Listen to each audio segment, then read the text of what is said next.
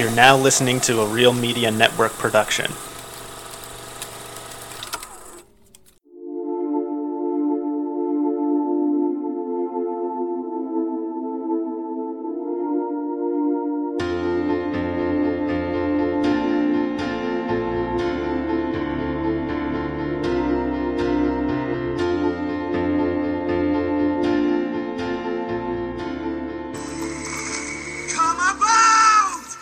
Ahoy!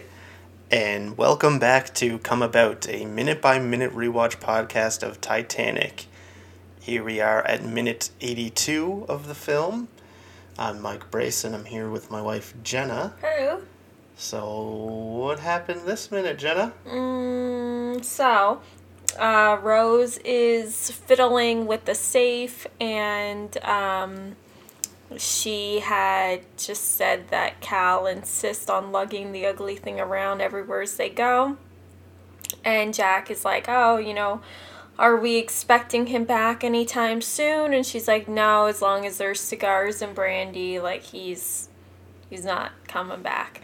And she takes the Heart of the Ocean, the necklace, out of the safe, and she shows it to Jack. And he's like, oh, wow, that's crazy. Yeah. He's like, what is it, sapphire? She's like, no, it's a diamond. We know it's a diamond. We do? Yeah, we went over the whole thing. Remember that episode where I went on for way too long about chemical makeups of gems? Barely. Oh, yeah. So anyway, she just explains that it's a rare diamond. And she says, I want you to draw me like one of your French girls wearing this. And he's like, okay. And then she's like, wearing only this. And then he's like, gulp. And so then there's no more dialogue for the rest of the minute. You just see Rose getting ready. She takes the butterfly hair comb clip thing out of her hair. And Jack is rearranging the furniture. And then you see a close-up shot of who we presume to be James Cameron. Probably. Sharpening it's not a pencil, it's like the... Yeah, like a charcoal. Charcoal, yeah. Pencil, yeah. Yeah. But it's not like a lead pencil. No, but yeah, you would still call it a pencil. Okay. Yeah. And, and then Rose is starting to come out of the room, and Jack is just... looking up. That's where the minute ends. We're in for a lot of, I don't know how many minutes it's going to be, but there's very little dialogue of him drawing her. Yeah. I know one piece of dialogue. I know a couple pieces of dialogue. While he's actually... Yeah. Yeah? Mm-hmm. Man, yeah, not too much happened this time around. Let's see. I don't think I have anything. Yeah, so we didn't even get the couch line yet. That should be the next minute. Freudian slip. Freudian. You'll get it. No, I won't, because I think that's right. Freudian. Oh, I wasn't going to say that. No? Sigmund Freud? Yep. You're a genius. Wow. Yeah, I mean, what more do we have to say? I think we've mentioned it a couple times. So many times. It's finally coming up. Yeah. Can't wait. And even just the fact that, it's James Cameron drawing her, and we brought it all, we've talked about all of this stuff before. Yeah. We prematurely talked about so many things. Yeah. And now we'll have nothing to talk about next minute. We're already struggling this minute, so... We'll have to bring, Justin back for his favorite scene. Oh, yeah. Should I wonder if... Do you think... We'll see them? No, I was going to say, you think we'll see them next minute? Not the next minute, right? But the minute after that? No, because we're doing them tonight. Oh, yeah, no, but I'm just talking about the actual nudity part. We're gonna, yeah. Because she's coming out, she's about to drop her. Oh, okay. She's just wearing a little robe. Mm-hmm. I mean, we're going to be looking at a naked Kate for quite a few minutes. Mm-hmm. Okay. I was just kind of curious. It's a good thing we do this in the basement, because if we had it paused on, like, a naked scene in front of, like, a window. Yeah, that's right, yeah. For 20 minutes, just the same picture. Yeah. Oh, this is going to be fun. That would be funny. I was just kind of interested because we've seen this room a few times throughout the movie, and we've seen it when it was, at the bottom of the ocean when they went to it. And I was kind of curious because, there's that mantelpiece that's, really ornate. And it's not a real fire. Yeah, I didn't realize until right now. Yeah, it's when not you a real pause fire. it, no, it's just like looks like a little radiator. Yeah, in the fireplace. I mean, I guess it makes sense. Yeah. I don't know why I thought it would be a real fireplace. I thought it was going to be a real fireplace. They even have the poking sticks. Yeah. Weird. To turn it on. I don't know. Yeah. Maybe. Yeah, you could pretend to stoke the fire. But anyway, that kind of got me interested. Were there any real fireplaces on the Titanic? Do you want to find out? Was the broiler room a lie? You're back to saying boiler? It's just boiler. A boiler? Yeah. They're not boiling. Oh, I'm thinking of Burger King. Yes. Why do Jena just associates broilers with Burger King. Yeah.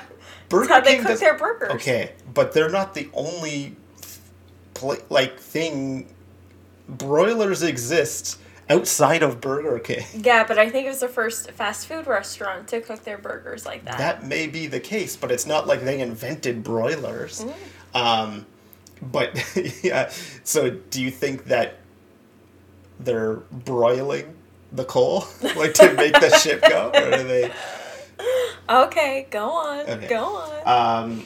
So I'm curious if there were any functional fireplaces on the Titanic. Okay. So this led me to encyclopediatitanica.org, and there is a form. Someone asked the question, did the Titanic have any functional fireplaces?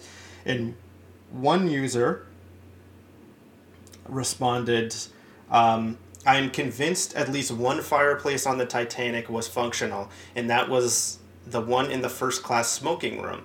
Titanic forensics guru Roy Mengot suggested the pipe connecting the roof of the smoking room to the fourth funnel may have been an exhaust point for some smoke generated in the fireplace. I doubt any of the staterooms had functional fireplaces. I believe most simply had electric heaters positioned within the fireplaces. Such was probably the same for the fireplaces in the first class lounge and reading and writing room. There simply was no uptake that could accommodate smoke from these fireplaces. Further ahead, there was that horizontal pipe in the area between funnels 1 and 2, but as I understand it, that pipe vented out chlorine fumes from the laundry deep below and did not accommodate any fireplace smoke. So the way I see it, the first class smoking room likely had the only functional real fireplace on board. Yeah. Interesting. Yeah, I just never thought of that before. Yeah. But then I don't know if, because then people are kind of correcting this person. Yeah, like, not about whether or not there were functional fireplace, or if that was the only functional fireplace, but people are like, what laundry? They didn't because he's saying that one of them funneled chlorine fumes from the laundry, but people are like, few if any ships had such that in the time. The Titanic had facilities for dealing with linen on F deck, but it wasn't a proper laundry. The practice then was to hold soiled linen until the ship reached port, where it was taken care of by local contractors. So, yeah. Wow. So, I don't know, some people, okay, and then this person's like, oh, yeah, I guess you're correct. So, yeah. So, I don't know, I just thought that was kind of interesting to find out. So, yeah, it makes sense when you think about it, right? Because, obviously, yeah, how would they deal with all the smoke from, like, if every single, like, first class room on the Titanic had a functional fireplace, where Yeah. they'd have to deal with that and how to ventilate it all, and like Yeah. then there would be, maybe they're on like the upper deck or whatever, their room, but then if there's first class rooms that weren't, right, that would be below them. Yeah. So yeah, it just wouldn't make sense for them Yeah. all to have functional. Yeah. So I just never really thought about it until, of course, we're paused on a minute where it's in the see it, background yeah. very prominently. It's like, oh, that is clearly not a functional. So like, Yeah. they just had to have.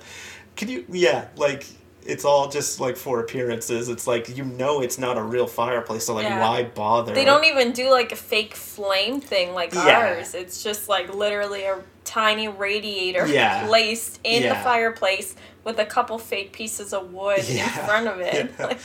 And poking sticks. Yeah. Like, it's all just for appearances, and it's to like keep that. But like, I'd rather them, I don't know, just create something else that looks nice, I guess, that, I don't know. Yeah. Because, like, that I find is not as nice, like, I don't know. Mm-hmm. Just if it was a more, I don't know, modern fake fireplace, but, like, so I wonder in how long... 1912. Yeah, exactly, like, there probably wouldn't be, but... Yeah. Can I point out, so you see the fireplace? Above it, there's this decoration. It almost kind of resembles like a seashell type of pattern. Yeah, you see it in the middle. Yep. But it looks like a little monster, right? Because it has like 2 eyes, a nose, and like teeth. See that? A little bit. Yeah, I do see that. Yeah, like a it's little kind of spooky when you dragon look at it or like something. that. Yeah, yeah, with the big like. No one else knows what we're talking Nope. about, but I also just wanted to comment on, like, I don't know, every time they show this room, I just get so, like, depressed. It's so dark and dungeony, and I'm like, this is really first class, like, they like this? Mm-hmm. I would, it's so dark, but then also, like, the floor is all carpeted, and it's a very busy, like, floral design pattern, and then the furniture is also, has upholstery that's very flowery and not the same colors, and it's just really this is what busy. class This is what they like. This. Yeah, I mean, think about it. Even now, like, I still like picture wealthy places, reading rooms and libraries, like, they're all like this big wooden carved walls that are just, and all the ornate fixtures on the walls that are just like so overdone, really gaudy, and I like simple. One thing I was just thinking about too, very early on, so way back near the beginning when they're on board and Rose is taking out all of the pictures. Yeah. And you're like, how would they hang up those pictures on the walls? Because there's like no way they can't fit those pictures on because the wall's not a flat wall. Like, it has all of these like, there's carvings. wood details and then there's just metal details. So we kind of got the answer in the last minute, right? What? They're not hung up. Oh yeah, they're not. They're just sprawled like up against the wall. Yeah, like just like I didn't even think about it, and like they go up to the painting, and it's just they're all just out. Like, why did you even bother taking them out? And like they're just on the floor, leaned up against the wall. Yeah. Yeah, they can fall, they can get damaged, you can walk into it at night. You could have just left them packed up. Like, you're not going to... Yeah, you literally can't display them, but now they're just there, and Yeah. Ridiculous, right? It is. Anyway, so I just started to think about the history of the electric fireplace. Oh, we did pretty good for keeping this on Titanic, but... I'm kind of surprised. When do you think they were invented? I know, I was going to say, I would think after 1912, but obviously not. So, I'm going to say 1873.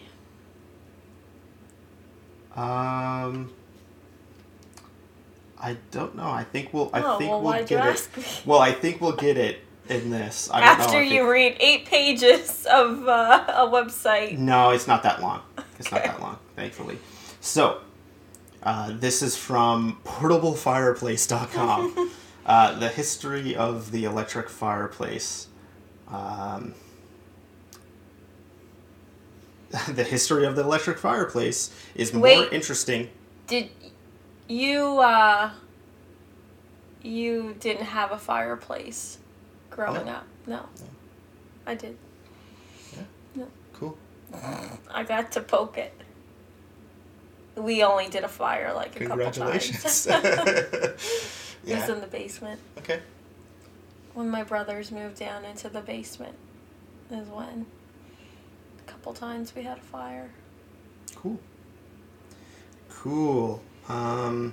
Yeah, so the history of the electric fireplace is more interesting and perhaps a bit longer than some might think at first. From its belittling introduction to the majestic marble mantle-clad wonders of today, knowing this history will make you unable to look at your electric fireplace the same way again. What do you think? You think we're going to have troubles looking at our little electric fireplace? I don't turn ours on. Yeah. I'll turn on the light. I never turn on the heat. Oh, yeah, no. I don't trust it. It's kind of stupid. It's just such a big power waster. Yeah, and I mean, with our young kids, it's just a chance for them to burn themselves. That's true. That's it's so easily. That's true. Yeah. It's at their eye level. I meant to say that too, but I said that true. I could have said that's true. Yeah. But I just said that true. Yeah. Save word. Why say more words than few words, dude? Just fine. Okay, so humble origins among the stars. Traversing the ages, fire has been a common theme in man's journey and advancement, especially in technological improvements. While the electric fireplace sits relatively late in the table of harnessing fire, it can claim to be an important innovation, rightly deserving to be made a part of the modern home. But for the first electric fires in 1873. That's what you're going at? Yes. 1912. Whoa! But whoa! This would have been January of 1912. Must have been. I mean, this is April, so yeah. And I mean, it's not like they, installed them the day before launching. Yeah. They must have been. What month? I wonder if it doesn't people say. must have lost their mind. They're like, what is this? Yeah, I wonder if, they were just, going to... They probably had, it would have just been an empty fireplace, maybe? They probably had all of these created, part of the rooms, because the construction took a few years. That's even crazier. So then they were just, we're just going to make a fake fireplace. And then literally the year, 4 months before it launches or less, they're like, hey, we could just stick this in the fireplace. Yeah. Why wouldn't they just not do a fireplace? Wouldn't people be just want that design. They want that part of their room, especially these people. But then what if someone tries to make a fire? Oh, in the empty fireplace? Yes. You got a poke and stick? You got a fireplace. I don't think anyone was stupid enough to do that. Mm-hmm. Stupid enough? Okay, so the play was... Okay, but for the first electric fires in 1912, the play was the restriction. What? The play? Yeah. What play? I don't know. Electric fires were first used in theater productions like this one by Central Litho and England Company. Yeah. The first electric fireplaces were a far cry from what we are used to today. Far too impractical in their infancy, they still managed to light up the stages of America. They desired to reduce the chances of dangerous fires catching, and in a quickly industrializing world becoming enchanted with the wonders of electricity, the electric fireplace seemed to match to be a match made in heaven.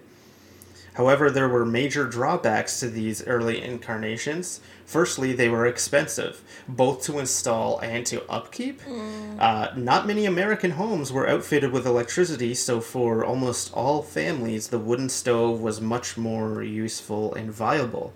Even for families with the wealth required, the electric fireplace faced a second hurdle. The flames weren't at all realistic, as we can see here. It literally, Just... when you think about it, like going off of like my theory too, it's like, they really could have just put like any sort of, that's what it looks like. It's just like a radiator that they put inside it, and it's like, is that really an invention? Is that really the invention of the electric fireplace? It's just like, make a fireplace, don't outfit it to like vent out any smoke, like just the inside part of a fireplace without the chimney and everything, and then stick a radiator in it, and that's, it's not even flickering. Oops. So they weren't at all realistic. Ideally, ideas rarely start in perfection, but because of minor issues like 2 world wars and a Great Depression, it seemed like the electric fireplace would never exit stage right. To the future. With the mid-century modern designer came the desire to create the home of tomorrow, which meant it wasn't long before the majesty of electric fireplace came to embrace the mind of daring 1950s architects and designers, always looking for fresh inspiration.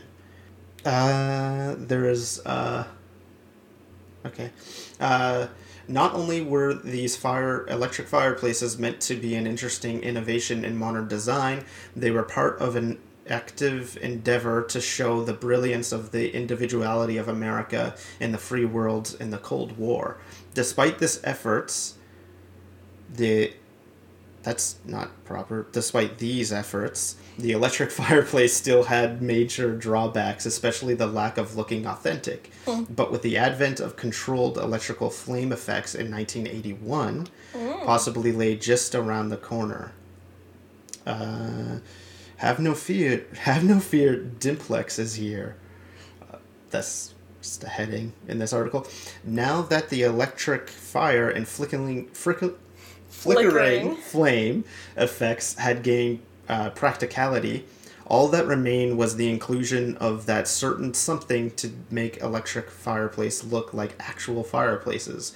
The first to reach the mark was Dimplex, who patented the first truly realistic wood-burning flame effect electric fireplace in 1995. Does it make the crackling sound? I don't know. With that patent, the age of the electric fireplace truly began, as Dimplex became the first to market the electric fireplace commercially. Finally, the average consumer could enter the dawn of a new age in new home heating characterized by less fuss and more eco-friendly options. Since 1995, electric fireplaces have gained momentum in the U.S. In recent years, other competitors have entered the market, and engineers all across the board have continued to innovate, improve, and rethink what is possible. Quite a journey indeed. There we go. So, that's really interesting. Yeah. This was one of the first electric fireplaces in the world. Yeah. That's that. Yeah. There we go. Learn something new every minute. Yep. I think that should about do us, though. Yep. Thanks for listening. Bye. See you in a minute.